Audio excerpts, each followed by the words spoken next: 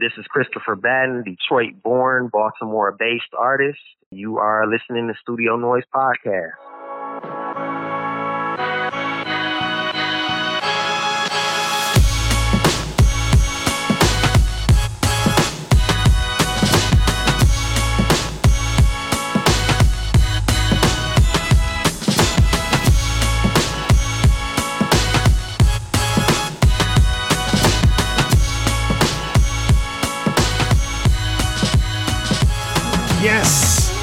Yes, you got your shirts ready to press. You got your paints, your charcoals, all that good stuff. That's the noise. That's the noise, the noise. You ready to go, baby? Yes, and that's the Studio Noise Podcast, sponsored by NBAF, National Black Arts, doing their thing over there. They're giving grants to artists. So go check them out at nbaf.org. And, you know, this is the Studio Noise Podcast where we got all the art conversation that you're looking for. And everybody's always invited to the cookout because, you know, it's black people. That's what we do. We cook out. And black people do art and black people make culture. And that's all we do. We talk about it right here on The Noise. It's your boy, Jake Barber, printmaker, third-year grad student. Jiggy Jazz is on assignment. So all summer long, it was just me for a little while. But now I got a co-host with me on this episode. Until then. Yeah, I had to bring in the special help to help with this one. We got Lauren Jackson Harris, Studio Noise fam, came on podcast to help me out. What's up, Lauren? What's up? I'm so thankful to be here. You know, I can't replace, Jazzy J, but, I'm going to do what I can.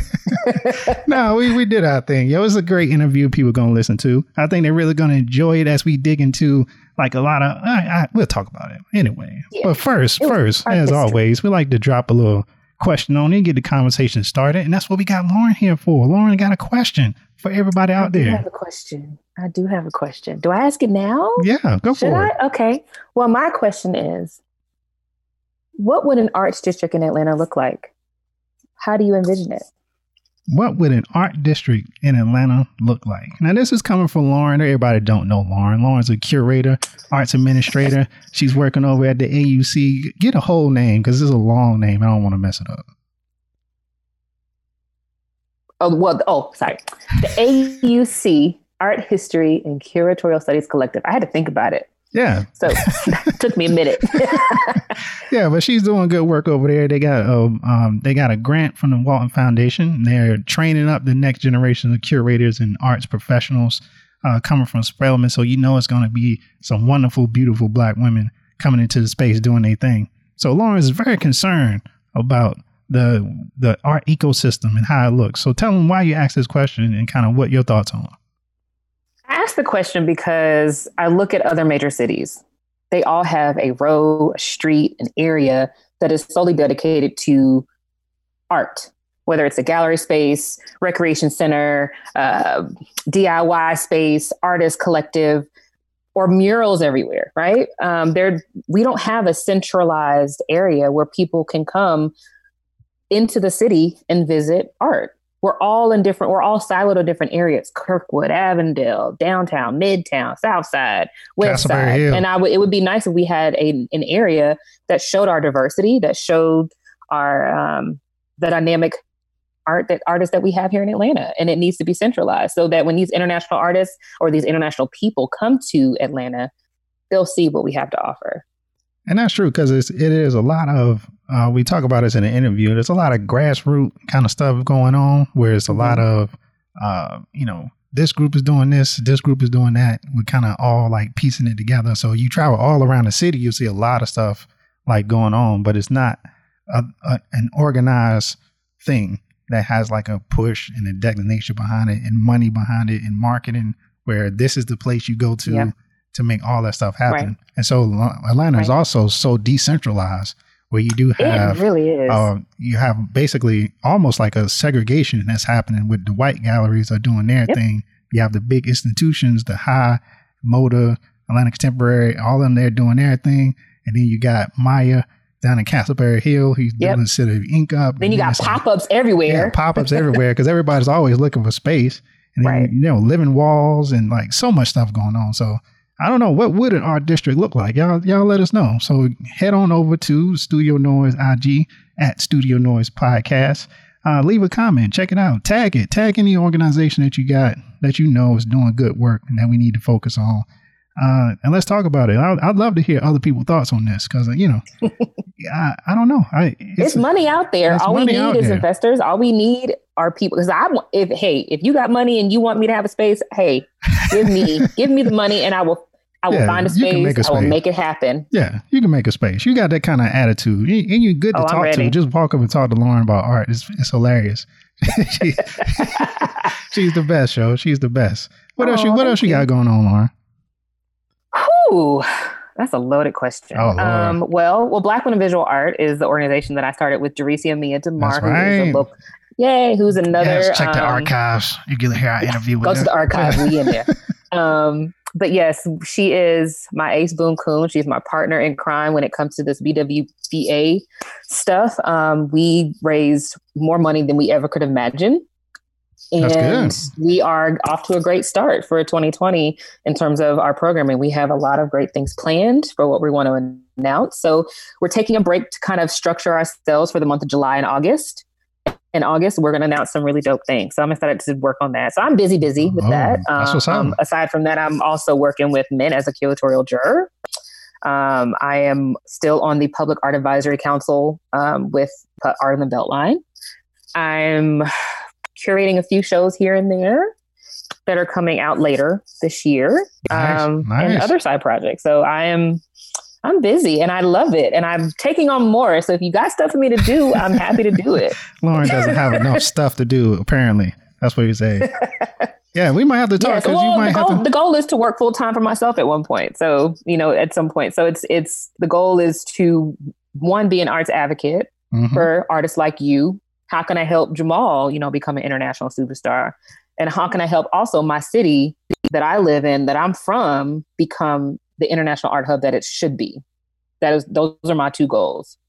Yeah, that's what's up. And the fam, Studio Noise fam, always working to improve your life. Yo. So definitely check out Lauren. Lauren, what's your IG? My IG is L Jackson Harris. So definitely check her out. She's doing some good stuff. Check out Black Women in Visual Arts too.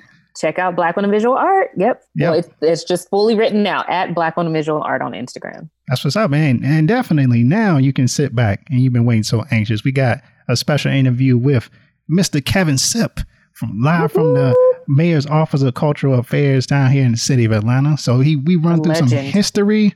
We run through what the government kind of funding policies look like, and kind of we give our thoughts on a lot of things about the structure of the art ecosystem in Atlanta. It's a great listen, so I hope y'all love it. Thank you, Lauren. Appreciate you coming in on the podcast. And check this out after the break. For having me. We got Kevin Sipp live on The Noise.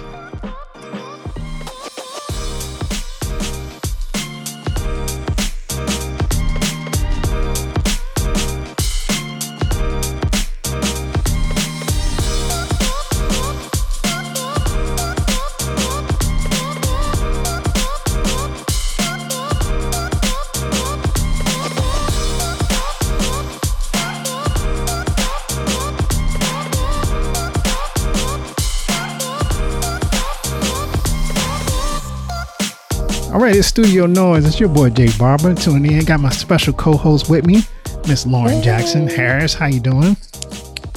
I'm good. How are you? I'm good. And we got the esteemed pleasure of talking to scholar, multimedia artist, curator, historian, all the things, creative thinker. He does all the good stuff. Mr. Kevin Sipp. How you doing, man? All the things. Yeah. I'm happy to be here, and I'll say I'm just a curious person. And if you're creative and curious, you find yourself in many different venues. So that's true. I love it. That's true. Yes. And you have been in a lot of venues over your long, distinguished career. And now you're working at the City of Atlanta Office of Cultural Affairs, where you're the Cultural Affairs and Public Art Curator? I am the project supervisor for the City of Atlanta Mayor's Office of Cultural Affairs. I'm one of them. And what I have management over is the Gallery 72, which is a municipal gallery at 72 Marietta Street on the lobby area of the Watershed Management Building.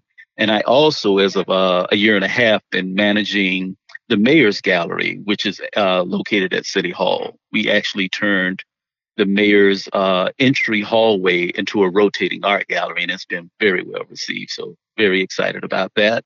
And I also help manage the city's art collection. The city has an art collection. We're constantly purchasing art when we can and growing that collection because we want to make sure we document and preserve the history of Atlanta's creative community.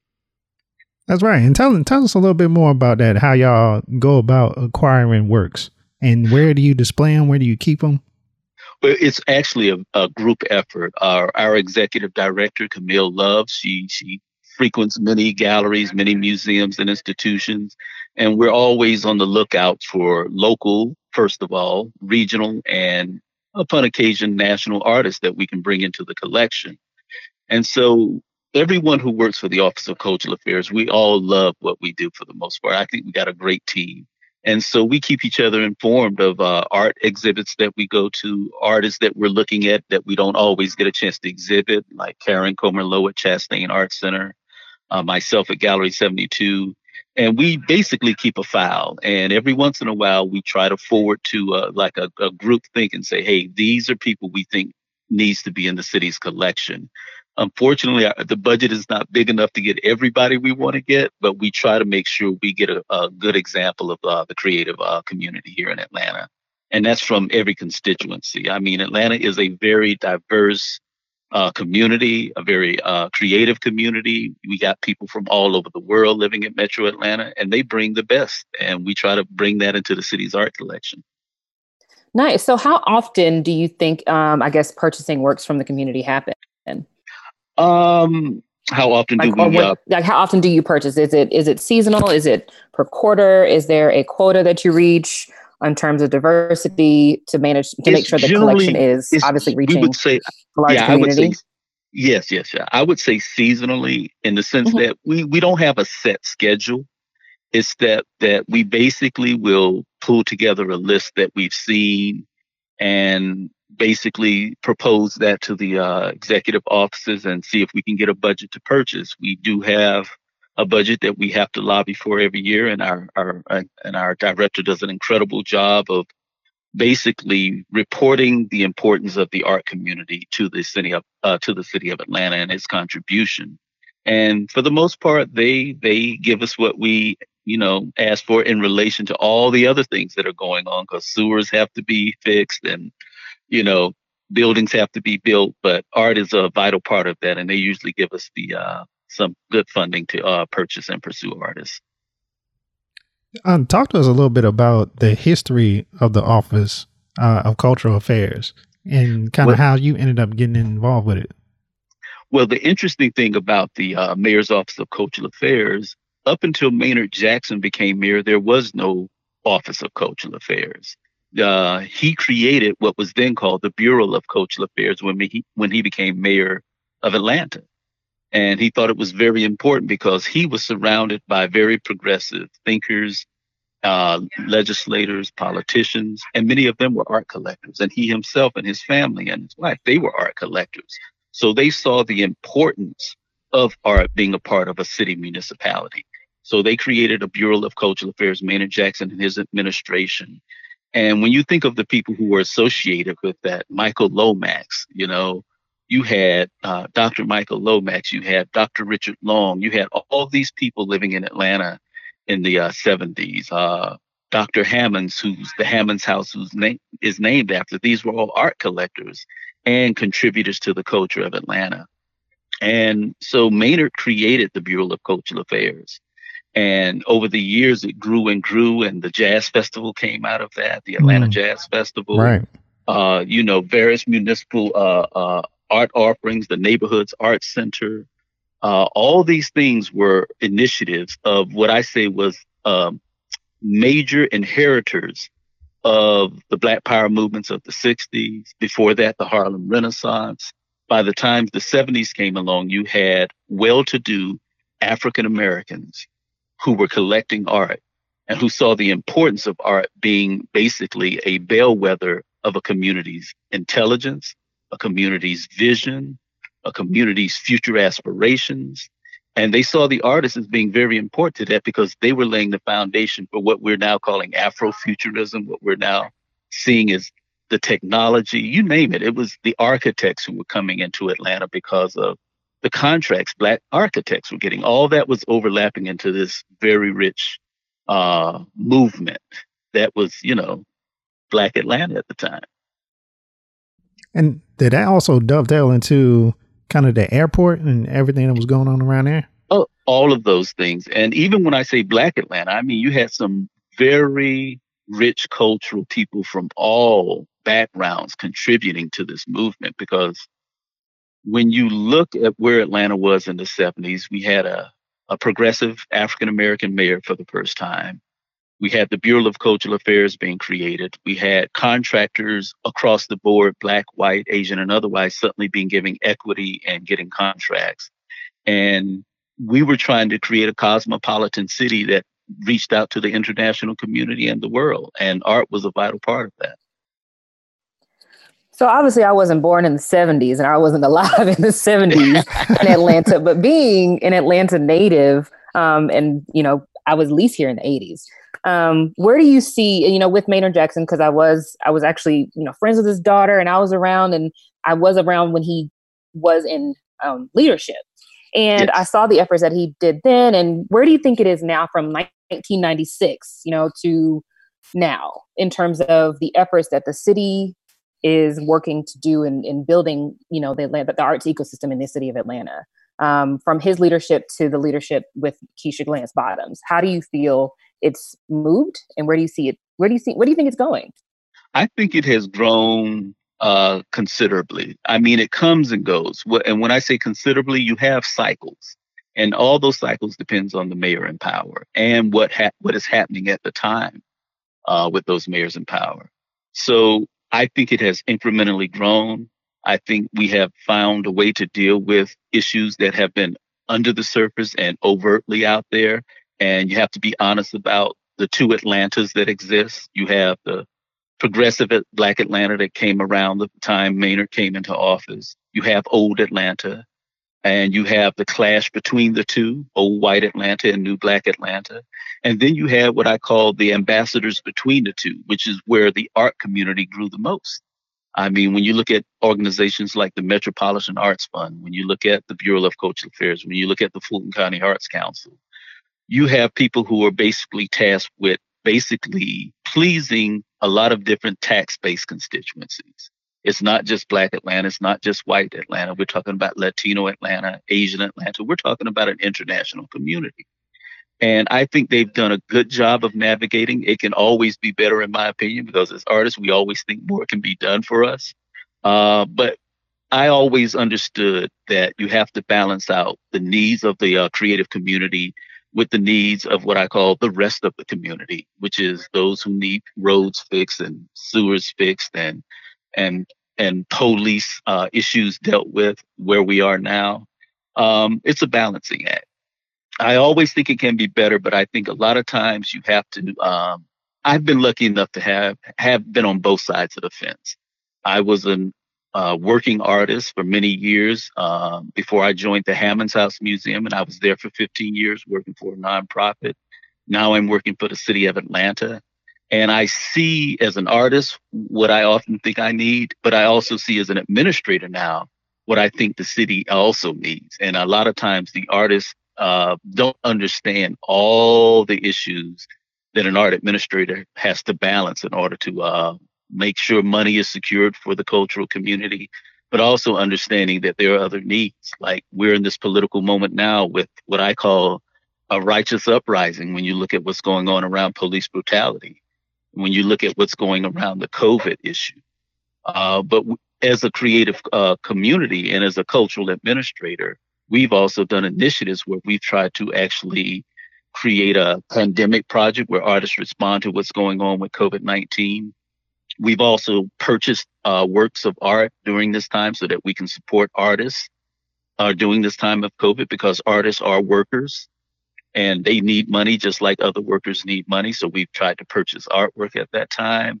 So I think we all are always trying to find ways to grow the creative community. I think it's done well over the years. I think we've had missteps like any municipality will have. But overall, I think we've done a fairly good job. I think we need to make sure equity is always at the center of that. When I do all the exhibitions I've done at Gallery 72, at the front of my mind is equity. You know, how am I serving all the constituencies in the city of Atlanta, all the different neighborhoods, all the different ethnicities, and I have to be very clear to balance all those issues as well. And you know, it's at the front of our thoughts, as we call a One Atlanta vision, as Mayor Keisha Lance Bottoms has put it.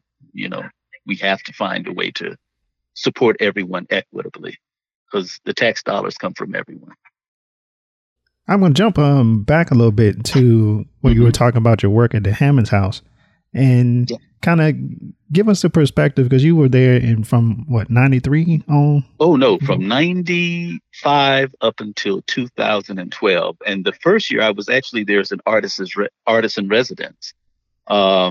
They had artists in residence? Let me give you the beautiful, quick version of that story. History. When I graduated from the Atlanta College of Art in 1991, and I always proudly say with Carol Walker and Radcliffe Bailey and most people don't know DJ Jelly was DJ Jelly Crunk. He was there. We had a really good crew. Clearly. Yeah, DJ Jelly was at the Atlanta College of Art. I want to hang out with y'all. We were all friends. So I graduated in 91, but I was also working as a manager of a restaurant. And I did that for years, and everybody kept saying, man, you need to leave that. You're not having time to make enough art. You know, you got all these creative ideas. You're a poet. You need it. So I finally let them talk me into applying for a residency program at the Hammons House. And it was through the Seagram's Gin Perspective in African American Arts, where Seagram's Gin was actually giving money to African American museums to basically create an artist in residence program and purchase a major work of art from a major African American in each city that they did it. And I applied for it, not really thinking I would get it. And so when Radcliffe Bailey told me, hey, Kevin, you need to show up at the Hammons House for this event, I had no clue what it was about. So I show up. I didn't put on a shirt and tie. I came in there in my regular clothes, and suddenly I was announced as the first artist in residence for this program at the Hammons House, and I did that for roughly 9 months. And at the end of the 9 months, I had to make a decision whether I was going to stay in the art world or go back to being a restaurant manager, which I was still doing. And they finally talked me into just letting the restaurant management go. And the residency was over. So Ed Spriggs, the director of the Hammons House at the time, hired me as a facilities manager and tour guide. But he also knew I was a bit of a like historian of art and culture. So he got a lot out of me. And I thoroughly enjoyed the education I got from him in the Hammons House, because suddenly I'm in a African American Art Museum where people like Betty Saar visiting Ed Spriggs, you name it, just the who's who of African American art were coming through that gallery and were being exhibited at that gallery, because it was founded to showcase African American artists who weren't being brought here by the High Museum, who weren't being brought here. Many of the Black Arts Movement artists of the 60s, artists that were little known but had made great contributions to art. And so Ed also began to allow me to curate exhibitions as well. While I was an artist in residence there, I curated an exhibition that featured several artists who went on to prominence after that. Once my residency was over, we did 3 more residencies. The resident artist that came in after me was Charles Nelson. Mm-hmm. After Charles Nelson, Daniel Hoover came in. And the final artist in residence was the legendary artist John T. Riddle. And I'm working there. We're having conversations. So the Hammons House almost became like a salon where people would come and visit, and we would debate art, aesthetics. We would host programming there. It was just, like say, a very radical and beautiful time for me. Yeah, that sounds amazing. Yeah, that does sound amazing. We need that now, today. Yeah, for sure. Yeah. What do you? Go ahead. What do you think that looks like today? Like, you know, do you think we have spaces in Atlanta that provide those kind of conversations, those interactions, the sense of community amongst the Black arts community? Do you feel like we have that right now? If not, I maybe think should we create have it. We one. just don't have it in the institutions in the manner in which we had it in. I think Leatrice Elsie at the Hammonds House is doing an incredible job of She bringing that is. Oh type of yeah, big shout energy out to her. back. So she is definitely bringing that energy back. Yes. But what Yes. I think came out of that though is younger artists who came in after that started doing their own thing. So they didn't necessarily look for institutions to host those things for them. You have like Art Beats and Lyrics after that. You have what Clint Fluker and his wife are doing with the Lift Salon. You have what's coming out of the tattoo shops with our favorite. You have all of those things now where people are doing those things themselves. Because if you do it yourself, you don't have to worry about negotiating grants and money from other people. Right. So it's easier to do it on your own, but it's always great to also have an institution that's hosting and giving space to that. Because I will tell And you giving this. money. Yes. But just even coming to the Hammonds House when I was working there and hanging out, I had to make very clear to a lot of people that I was still on the job and that I couldn't have these long debates in the middle of the day when I'm trying to fix things and hang art.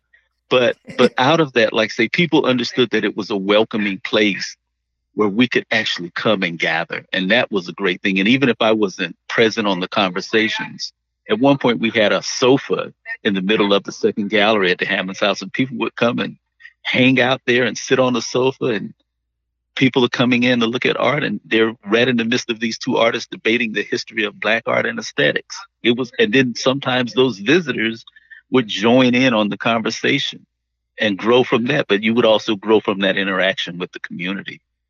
And so that was very, very, very transformational time for me. So coming in during your time in the Hammonds House, how did you see the Hammonds House itself change in the direction that it was going? Well, the biggest issue I think was going on with the Hammonds House is the issue that goes on with a lot of Black art institutions. How much money can you raise to keep your doors open? Right. I think Ed did a phenomenal job. I mean, the Hammonds House opened its doors in 1988. And that was the same year that the National Black Arts Festival was created.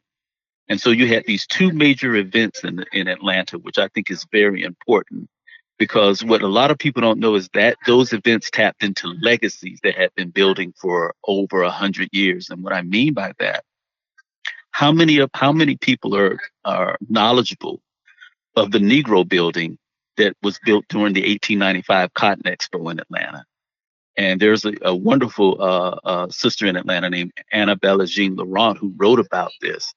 The Negro building was a building that was built in 1895 when Atlanta wanted to showcase itself as an international city.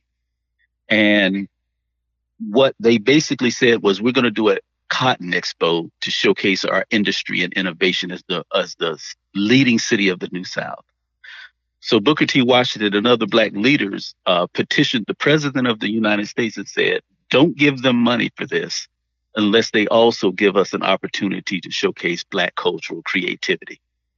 And so a deal was made that a building would be allowed to be built at Piedmont Park called the Negro Building, where all the top Black artists, innovators, and HBCUs could bring an exhibition to that space and show where Black culture was at that time.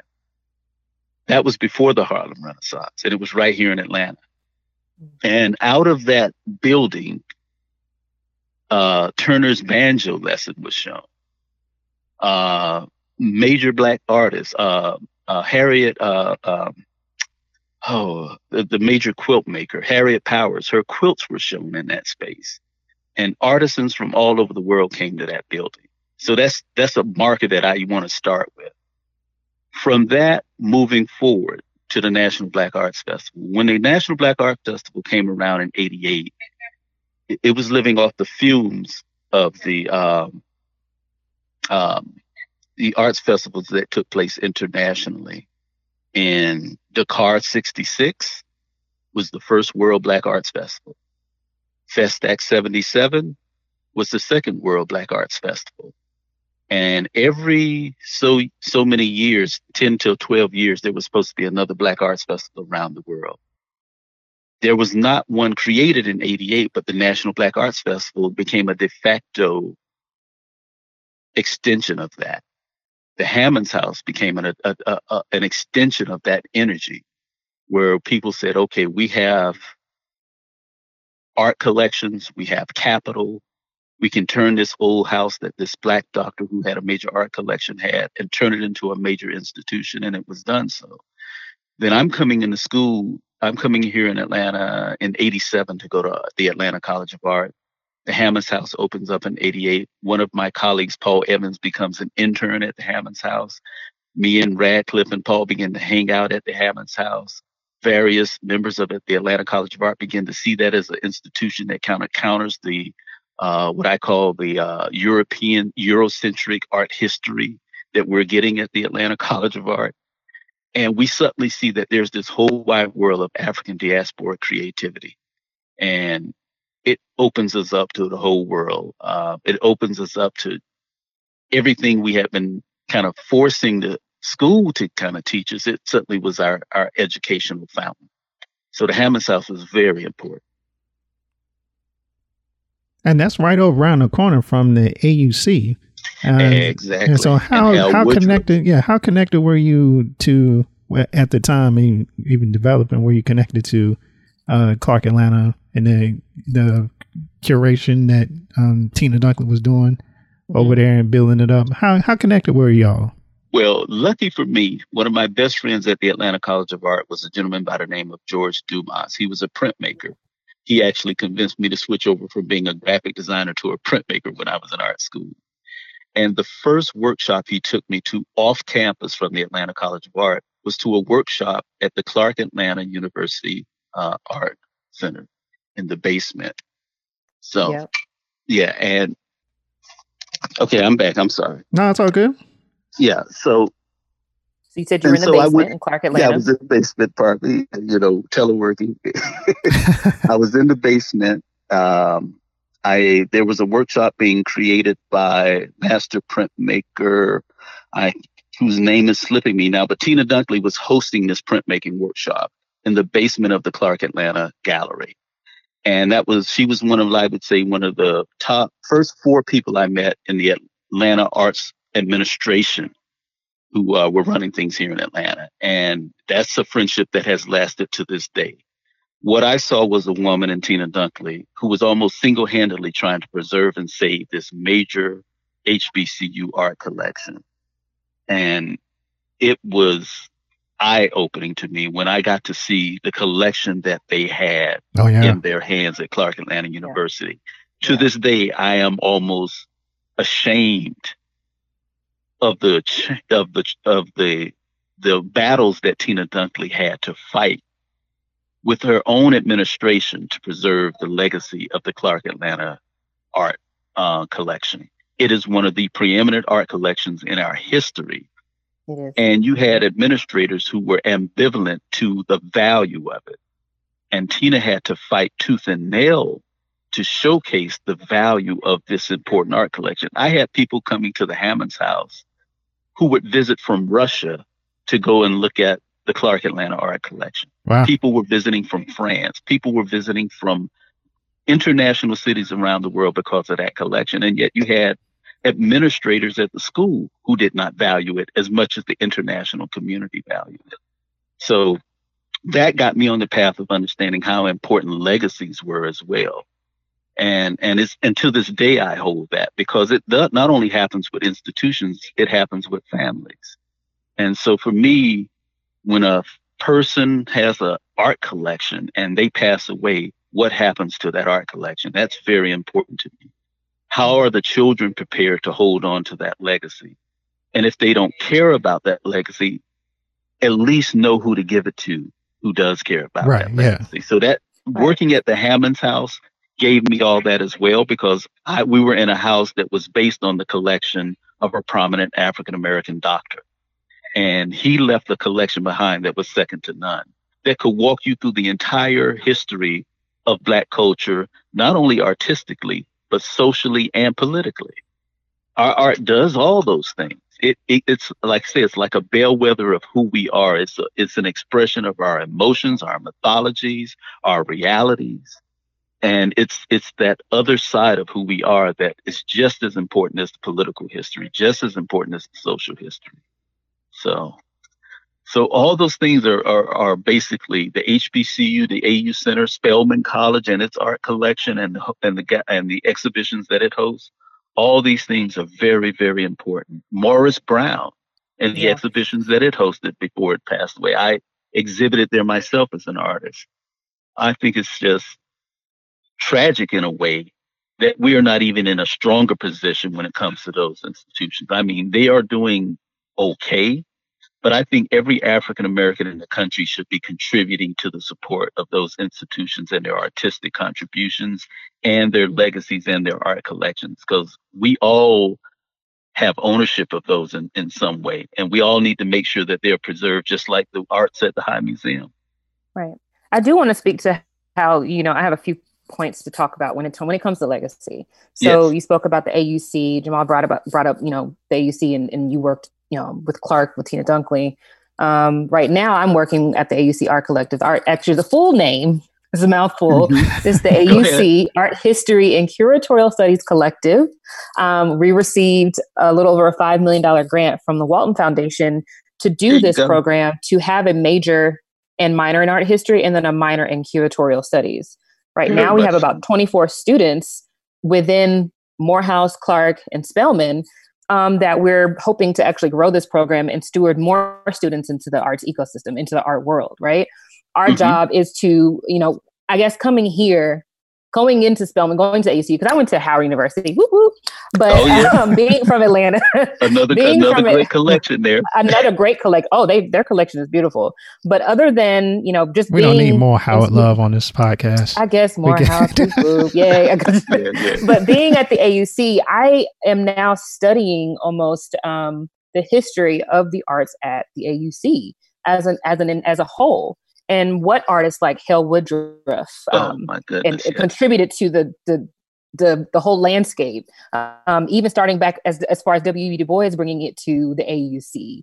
And now you talk about what it's like, even with this program, we're teaching these students how far the history of the arts and the Black arts community go back. And I'm awestruck. And now we're doing a research project mapping that history. And when you speak about legacy, in terms of collection and influence, where as an arts administrator, I guess I'm looking at it from this side, because I'm an arts administrator, not an artist. I guess infiltrating and transforming the art industry is one thing that we need to do in terms of being Black and making sure our voices are heard on that landscape. Yes. What do you think about, I guess, this moment that they say that we're having in terms of the art world, Black artists being a trend, which I think is, I hate using that word, but that's how people are using it. But I don't think it's a trend. It's just we're getting late recognition to me, and we're almost being tokenized in some way. But this is late recognition, and with the legacy that we need to leave as arts administrators or artists, how do you feel that Atlanta plays a role in that effort? You talked about the history of the Black arts community then and what it is now. I mean, there's a lot of grassroots efforts happening right now in the city of Atlanta. As a historian, what do you feel about the legacy that we're leaving right now? I feel the best thing that we can do right now is understand the best of what happened before. And I love what you're doing now, because remembering all the things that we've done that were blueprints for what we can be doing now. Because a lot of times when we think about progress, a lot of people think it's always about looking forward. Progress is always about understanding the best practices from the past that you can move forward and tying that with the innovative practices that are coming along now. So I think that's the best thing we can do. So like you said, educating them about the progressives that are in our past. Hale Woodruff and what he did with the art annual that came to Clark Atlanta every year, and how incredibly important that was. Why aren't we still doing that? Bringing artists from all over the country to contribute to a juried exhibition that is hosted here in Atlanta. It never should have ended. It never should have ended. The Black Arts Movement of the 60s, when you look at people like Amiri Baraka and what they laid the foundation for when it came to reorienting our love for Black self. That was an extension of the Harlem Renaissance. That was an extension of our freedom right after slavery. We have never stopped fighting for our human recognition. And art has always been a part of that. So we have to first lay the foundation for the history that, no, this is nothing new at this moment. Because like I say, I think it is tokenism. We had these moments before, and then they faded. And then only slightly, because there's some institutions that held on. When you look at groups like the National Conference of Artists, that was founded here, but we don't even have a chapter here in Atlanta anymore. You know, where artists got together from all over the country and some places all over the world to talk about Black aesthetics. They hosted conventions here. They hosted conventions in Nigeria. They hosted conventions in Dakar. They hosted conventions in Detroit, New York, and that. But it got to the point where I think people drifted away from those type of collective advocacy groups. And what ended up happening is we have a lot of smaller advocacy groups that are not working as a collective powerhouse whole to keep change moving forward.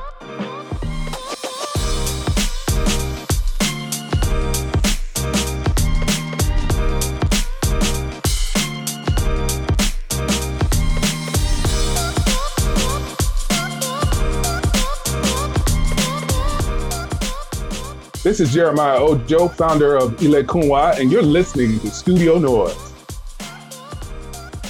I think we're at another moment, because I'll be honest, I appreciate the youth reminding us what real civil rights is about.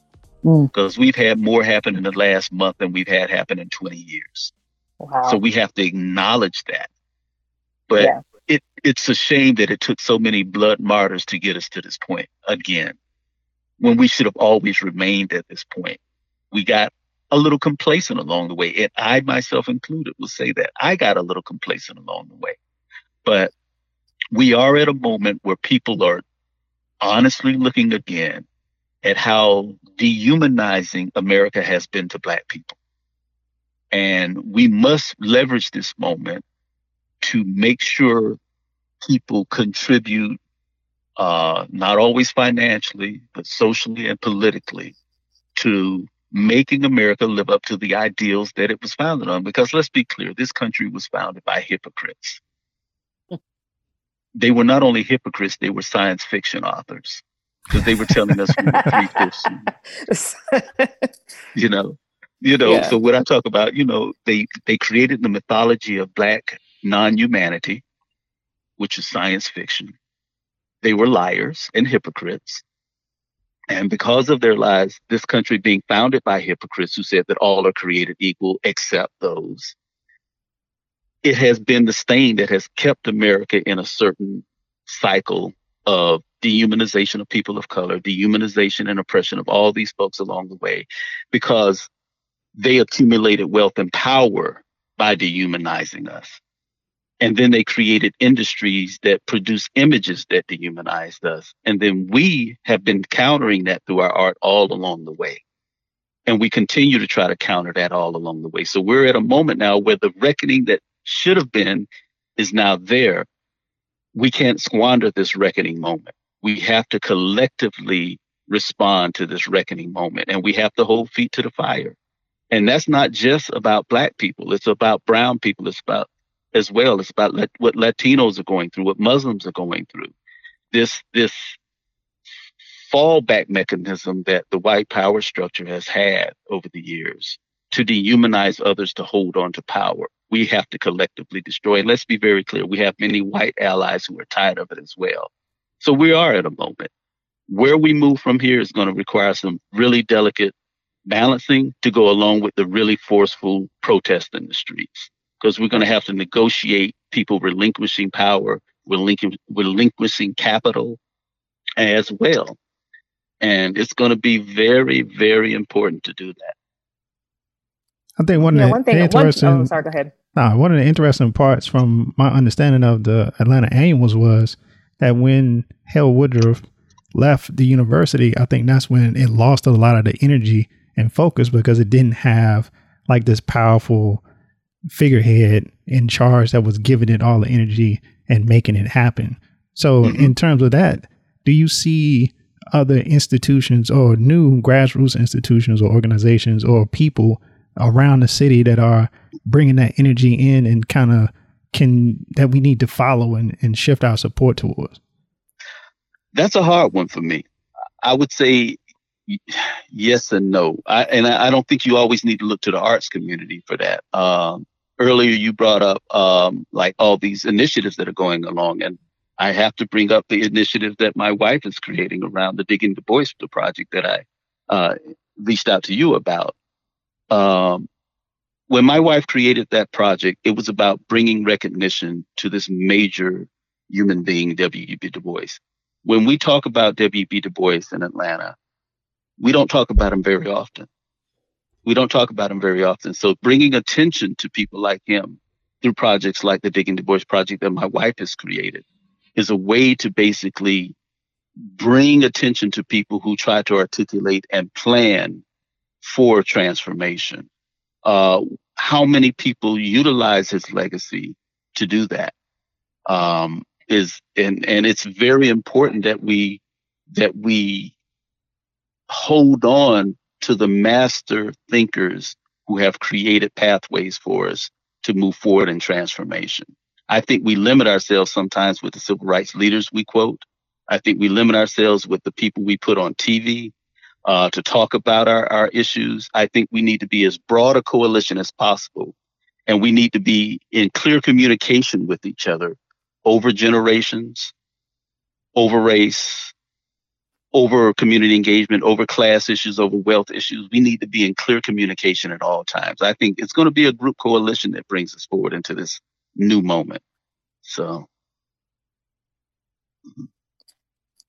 I feel that there is, I guess, a renaissance in Atlanta, even before a lot of the COVID situation and, the civil unrest.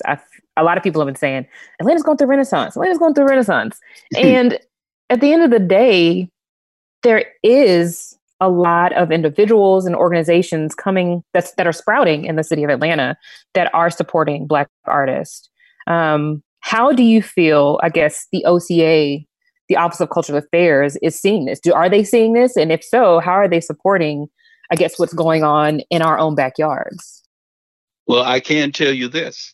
From my own personal experience as a member of the Office of Cultural Affairs, I have hosted exhibitions from the Creative Project. I have hosted exhibitions from various arts coalitions here in town, and I'm constantly seeking proposals to showcase those coalitions. I think that's one way we support. We give them a platform. We give them grant money so that they can do their work and projects. The Office of Cultural Affairs, we have a contract for art services grant that we give out to creative artists and creative organizations every year. And it's a really fierce competition, but that program was designed to give money to people with creative, innovative ideas who are based in the city of Atlanta. And believe me, there are so many groups popping up individually that I think competition is fierce. But I think it's one of the ways the city supports them is by granting them funding to do what they do. That funding does not always get to everyone.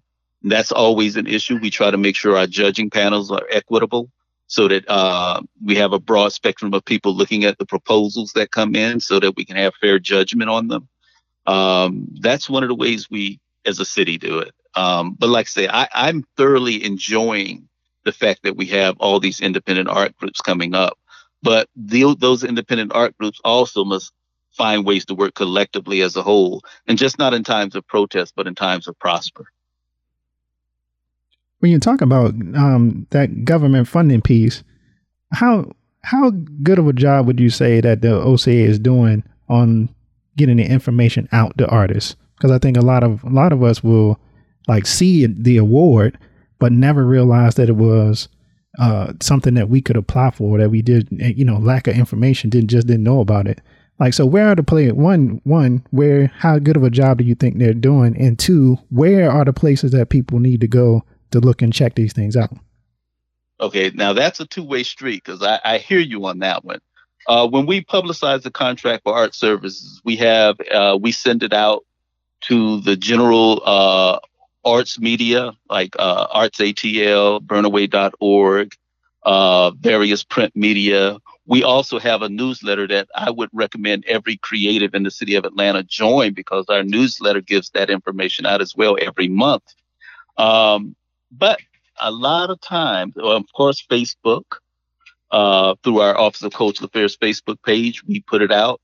But a lot of times I think artists need to do as much of the work as we do to put it out there.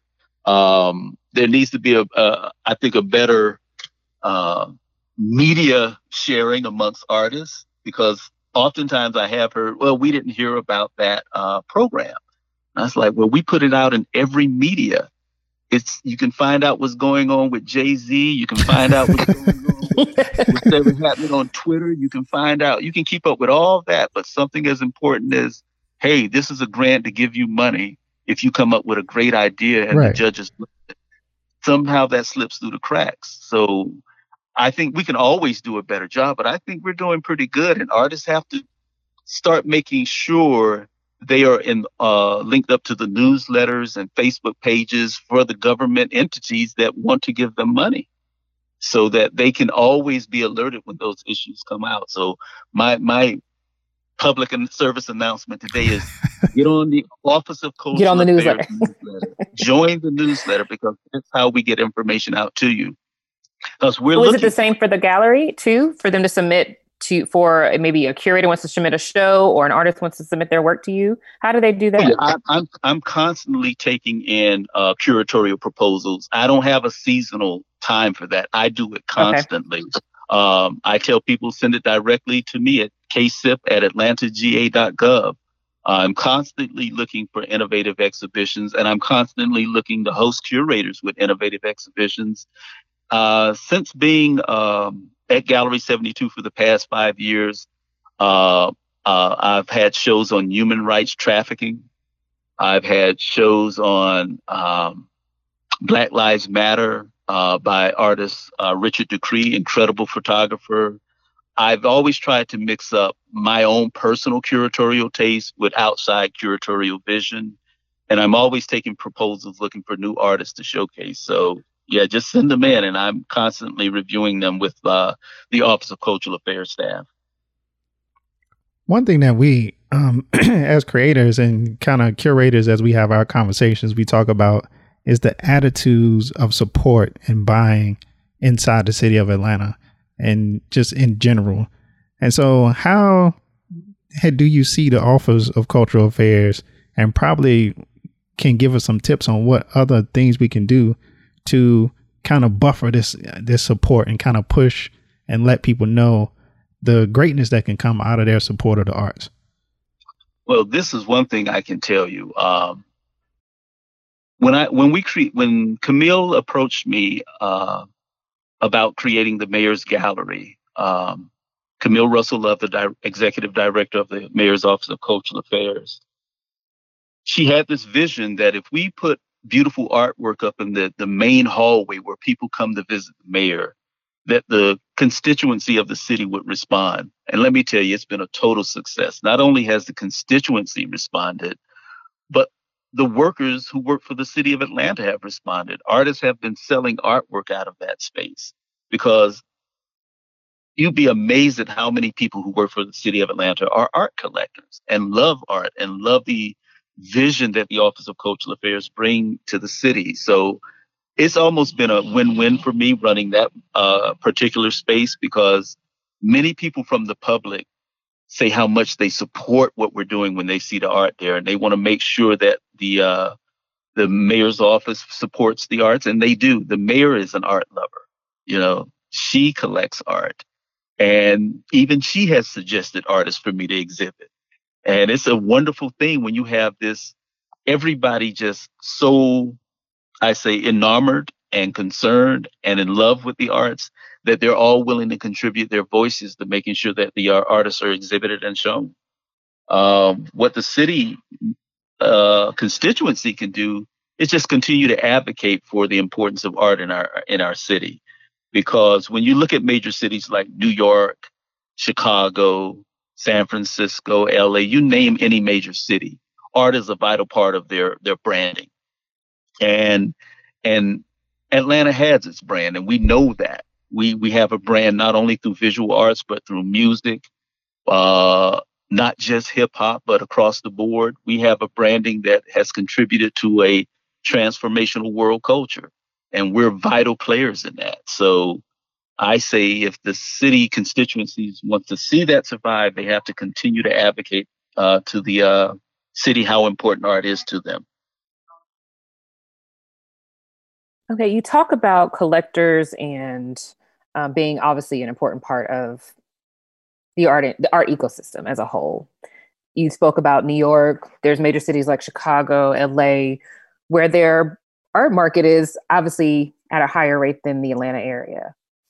How do you feel that what do you feel like we need to do? What do you feel like we need to do in order to get collectors to continue to be consumers of art in the city of Atlanta? Because I know there's a lot of, I used to work at Zuccotti Gallery, and sometimes it's like pulling teeth for the Black community to purchase art, original works of art.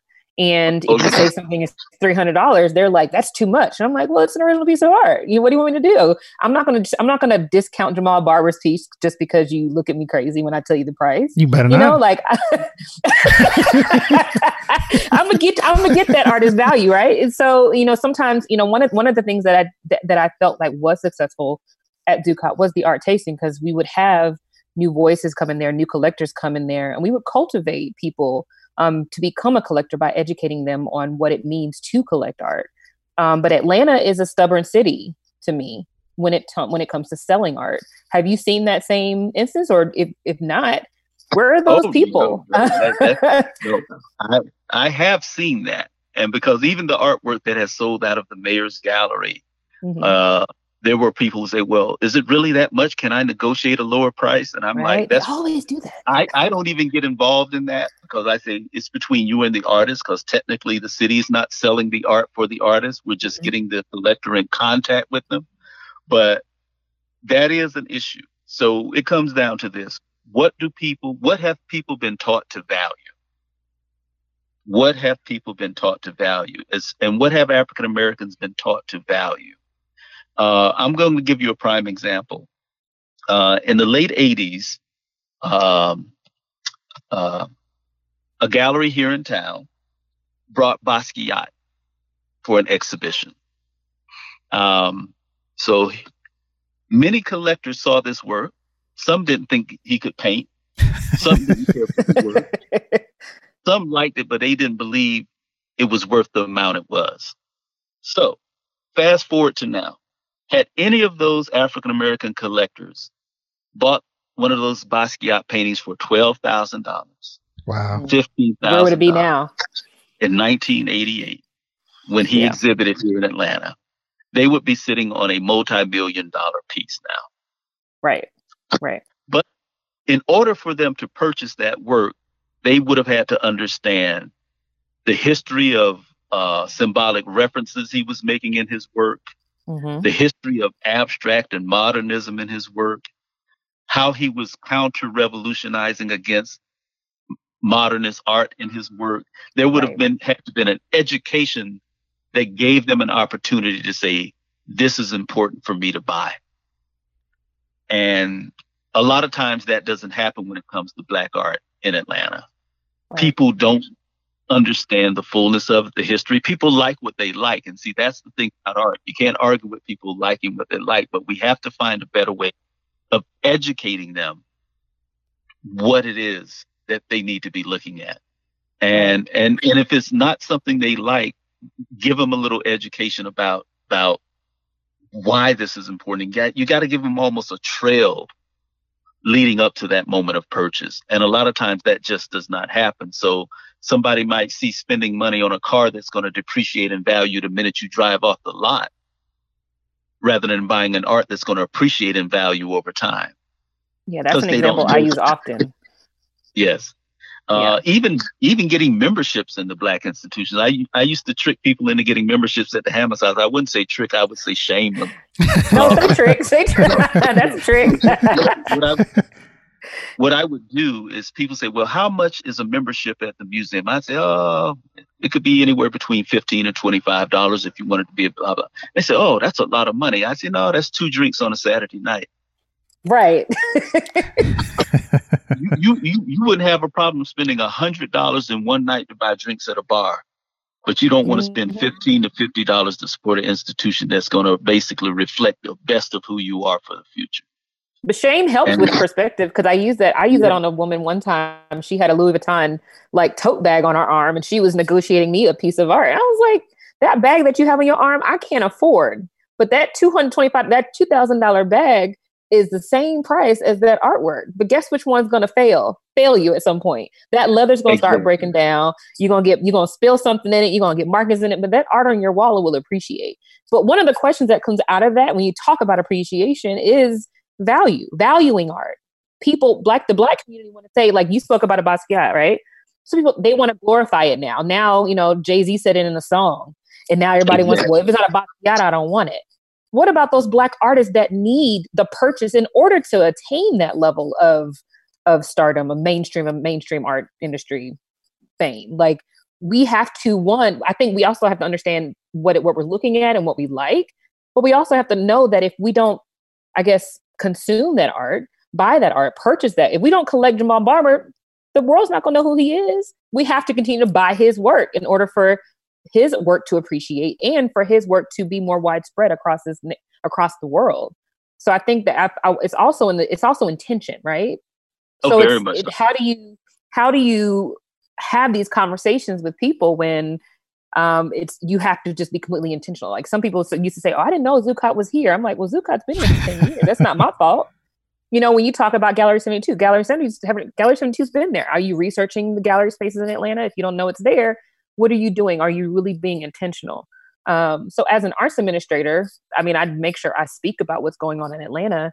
But when you also enter spaces that are non-Black, how do you have those conversations? Have you had to have those conversations in non-Black areas when, because I know white people do purchase Black art. Nothing wrong with that. But how do you have those? Is it the same kind of conversation? Is it the same convincing that you have to do when you're trying to sell or speak to someone about Black art who is non-Black? I've had better chance selling Black art to non-Blacks than many Blacks at any time. So it's a very complicated issue because it comes back to educational knowledge about art and art history. And I think it's one of those things where I tell people we might need like a yearly convention where people who have collected a work of art, we bring them in with appraisals and they say, oh, this piece that you bought for such and such 2 years ago, guess how much it's worth now? It's a show and tell kind of thing with Black art. But over the years, Black art from major Black artists have been devalued. We have their Beartons that were devalued by hundreds of thousands of dollars because they just weren't on the market in a certain way, or they were hidden away in people's closets and they weren't on the market to be valued in the value they deserve. The devaluation of Black art is almost equivalent to the devaluation of Black bodies. And we have to be clear about that. If you don't respect the humanity of the person creating the work, you won't respect the product that they create. And what has changed now, wonderfully, is that when you have a self-created economy, I'll say self-created, semi-self-created economy, like let's look at hip hop, for instance. Suddenly you have people like Swizz Beatz collecting art with the capital that they have created from their hard work. And they're bringing advocacy to the value of Black art now. And they don't have to feel beholden to answer to a dominant power structure that told them there was no value. They are now creating that new value. So Jay-Z and Swizz Beatz and all of them, they have their place in this and they have a stake in it. And many of them are doing a great job in putting it out. Many of them are being led sometimes by others, but many of them have a heartfelt appreciation because a lot of them grew up as visual artists undercover, and a lot of us don't know these things. So it's a combination of ideologies that come to how the Black art is being valued. But we always, like I say, have to look back to the innovators who were trying to hold the torch to remind us of it. I would recommend, if anybody can find it, if you can find Howardina Pendel's The Heart of the Matter, this little book that was written about her life and art, but she also integrated into that book an analysis of racism in the art world and an analysis of the valuation of Black creativity in the art world.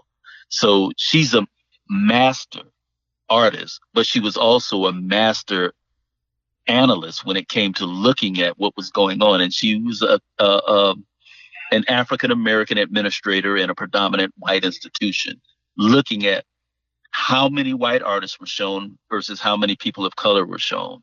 How much was their work valued versus how much was the person of color's work valued?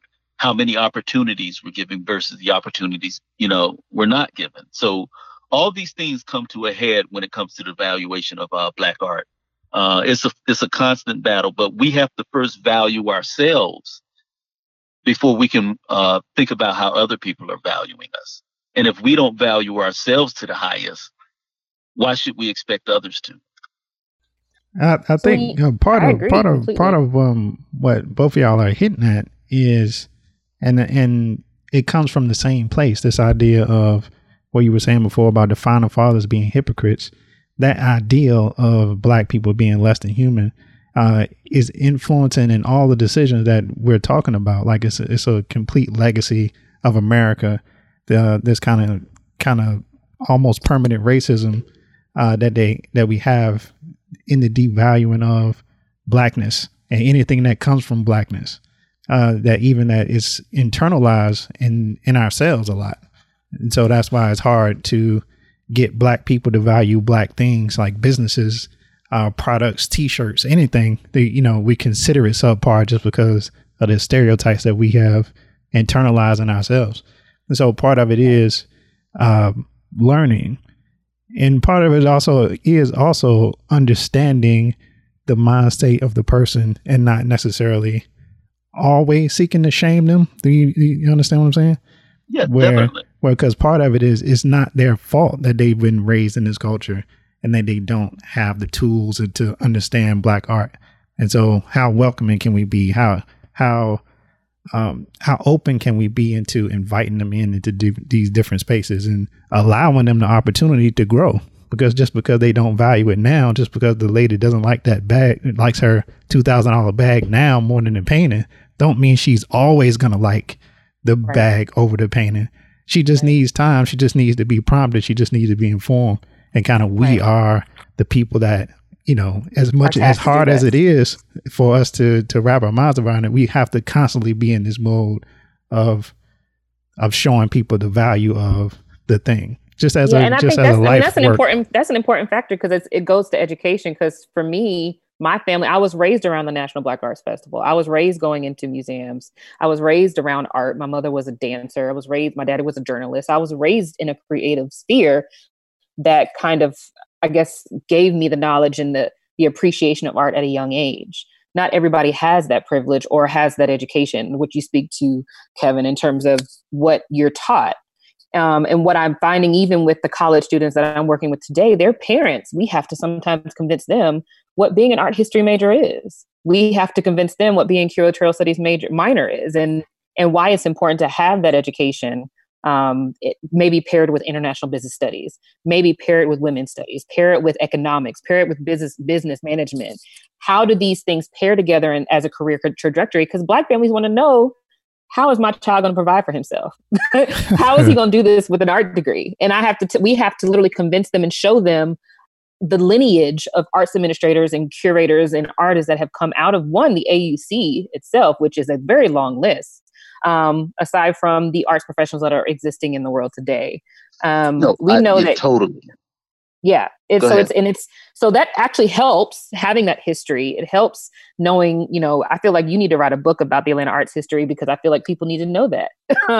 Because it's at the end of the day, showing that legacy is important. And one thing I know as Atlanta as a city, civil rights hub, a city, the Mecca, I hear another, I guess this is devil's advocate, but some of the conversations that I've had around people collecting Black art is that they don't want to see themselves in the art. They don't want to see pain in the art. They don't want to see the history in the art. I've had people say, I don't want to see no slave in art. I don't want to see struggle. I don't want to see pain. I don't want to see sadness every time I look at the wall. And I'm like, don't you feel that sometimes when you go out and somebody follows you around the Walmart? Don't you feel that? Like sometimes I was like, this same artist, that artist is just somebody that's personifying it on paper, on canvas. Well, what's interesting about what you're saying is when we go through art history, when I was in college, we saw all those things. Mm-hmm. From every culture around the world. So it's not unique to us. However, there are moments in our history that are painful. There are moments in our histories that transcend pain. There are moments in our history where we're not thinking about pain at all. Artists have shown all those things. So I think when certain members of our African-American community get obsessed with wanting to deny all the history, it becomes crazy. A problematic thing. What we're really looking at is the core of the matter, curriculum. Yeah. And we're talking about from the time you go to school, in kindergarten, K through 12, on through college. Our history, for most of this country's history, was left out of the curriculum.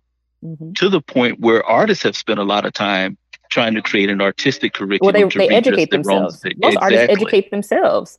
Exactly. So if we ever have the confidence to truly create a curriculum that is equitable and diverse and shows you all those things, we won't have half the problems we're having now around issues of valuation. Because it starts, like you said, with education. But that education doesn't just start with somebody who loves art or hates art or is indifferent to art. It has to be part of the dialogue from the time you are entering school as a child to the time you're deciding you no longer want to be a part of that traditional schooling, to the time you start schooling yourself after school. And all of those things are important to us.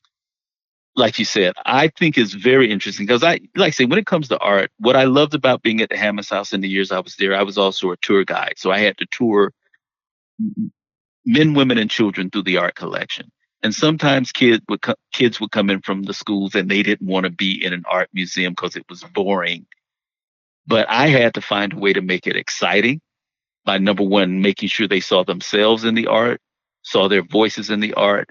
And one of the main things I remember saying when I started giving tours at the Hammonds House was, guess what, folks? You do not have to like anything you see in this show. And you have the right to tell me you hate its guts. I only ask that you explain to me why.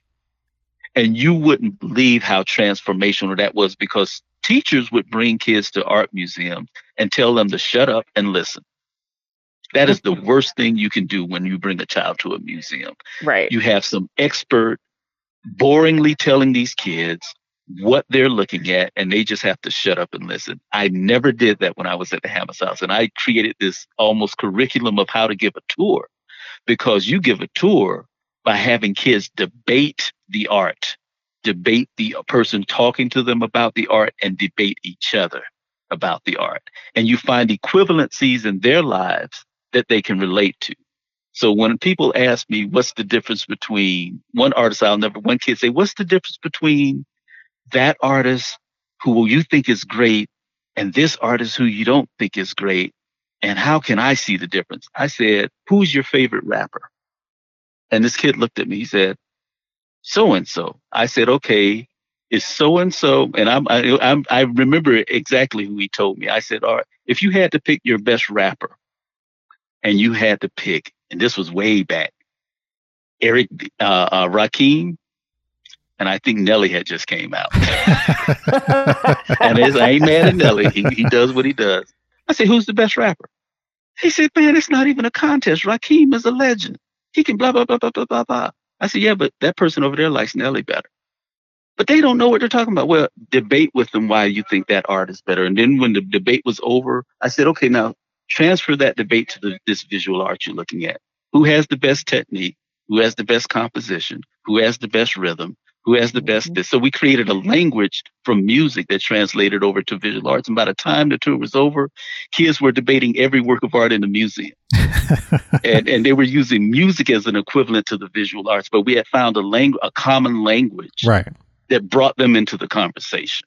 And that's what we have to do with art education. That's what we have to do with the public. That's what we have to do with our schools. Find a common language that brings people. So the number one, there are people who may have never have had an art class in their life, but there's a certain master art that will move them. And they can't always have the words to tell them why they are moved, but they know it moves them. And their words are just as important as the words of the experts. Just explain. Tell me why you like this piece. Tell me why you hate this piece. Just having that conversation where you demystify art as this kind of thing that's beyond the public to understand is also important for us to do. Yeah, that's what's up, man. And, you know, this has been a great conversation. I know we had an hour. I definitely want to bring you back on so we can talk about your work in all the ideas about Afrofuturism and stuff. That's definitely. Oh yeah, that's another whole conversation. Oh yeah, man, that's a whole other hour. We got a mission though. We got to educate the babies. That's the moral of the story. You educate the babies. And they got to educate us. For sure. This is going to be a group effort. It's going to be fun. So anytime I would love to come back. So right now, Tom, let people know how they can get in contact with the OCA and how to submit proposals and all that good stuff. Like I say, the Office of Cultural Affairs we have a website presence. You can look up the City of Atlanta Mayor's Office of Cultural Affairs. It has links to all the city municipal galleries, the art centers, and the opportunities that the city is offering the constituency and the creatives here in Atlanta. So I say start there first. Anyone who's interested in submitting proposals to the gallery can submit them directly to me at ksipp@atlantaga.gov. That's KSIPP@atlantaga.gov. I will say that unfortunately in the time of COVID, we are on hold while we're trying to work out how we can safely bring people back into the gallery settings. And so we're constantly working on that right now. And I can also be reached out through my city phone, 404-295-6403. I don't mind giving that out. Call me. Let's have a conversation. But I love what I do as an artist, as an administrator, as a historian, as a creative being. I think Atlanta has the greatest potential in the world. We have an international community second to none. We have artists second to none. We just have to, make sure we continue to support arts and build new institutions that can show art. That's so important as well. I don't think we have enough spaces to show art in Atlanta. We do not. That's true. I just had that conversation yesterday. I agree. I agree. And so that needs to happen as well. And we just need to be in dialogue with each other. And if we're frustrated, don't hold the frustration. Talk it out with us. We're here to have those conversations so we can grow together as a city. That's what's happening. We're looking forward to it. Appreciate you, Kevin. Bye, Kevin. Thank you.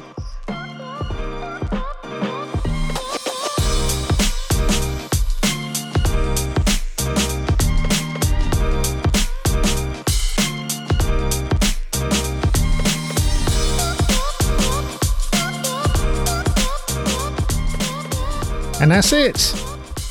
Another episode of Studio Noise in the bag. Big shout out to Kevin Sipp at the Mayor's Office of Cultural Affairs doing what he do.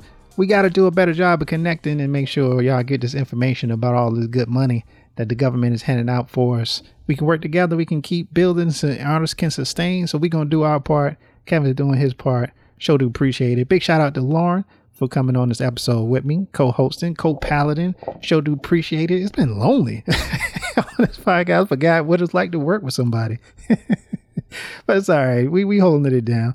So after that great episode, I know you already waiting. Can't imagine. Like, we talked about the visions of God. We talk about government, money. What could we possibly be talking about next? Well, I'm bringing up all the way from Nebraska, Miss Kat Weiss onto the show. A young sister doing big things. Very thoughtful, intellectual. So we talk about kind of her experience as a multicultural person and making art and how it reflects. It's a good conversation. I can't wait to introduce her work to you. She's phenomenal. So that's going to be a great episode for you to listen to next week. And meantime, in between time, Kevin's work always make me think about Afrofuturism stuff. That's his bag. That's what he talk about when he really gets into it. I need to bring him back so he can talk about his work himself. But in honor of him, a little Afrofuturism for you. Go listen to Parliament, Funkadelic, Mothership Connection.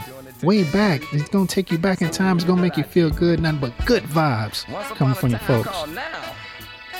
Somebody says, is there funk after death? I say a 7-Up. Yeah. P-Funk. Uncut funk. P-Funk. Uncut. I want the bomb. P-Funk. Make mine the P-Funk. Wants to get funked up. Make mine the P-Funk.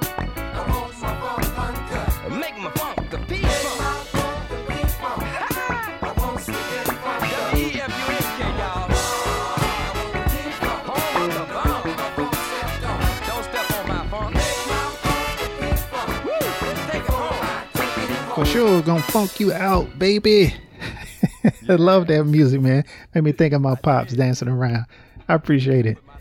So listen to that and, keep it going. So as always, thank you so much for taking your time to listen to the podcast. For sure do appreciate it. Wherever you're listening to right now, why don't you hit that subscribe button? If you can rate and review, go ahead and rate and review. Make sure everybody know about the noise. Tell 2 friends, yo. And you can always reach out to us here at the podcast at Studio Noise Podcast on Instagram. If you want to send me an email, talk to me a little bit, suggest some guests. Why not? Suggest some guests for us. You can hit me up at studionoisepodcast@gmail.com. And you can find my co-host Jiggy Jazz on Instagram at Negro_Supreme. Don't forget that dot. And always follow your boy J Barber Studio on all your social medias. And to all my artists out there, go ahead and put up a sign right there on your front door. Tell the neighbors if they hear any noise, it's just me and my boys. We getting it, baby. In the studio making art. That's how we do it. It's Studio Noise, baby. We'll see y'all next week. Peace.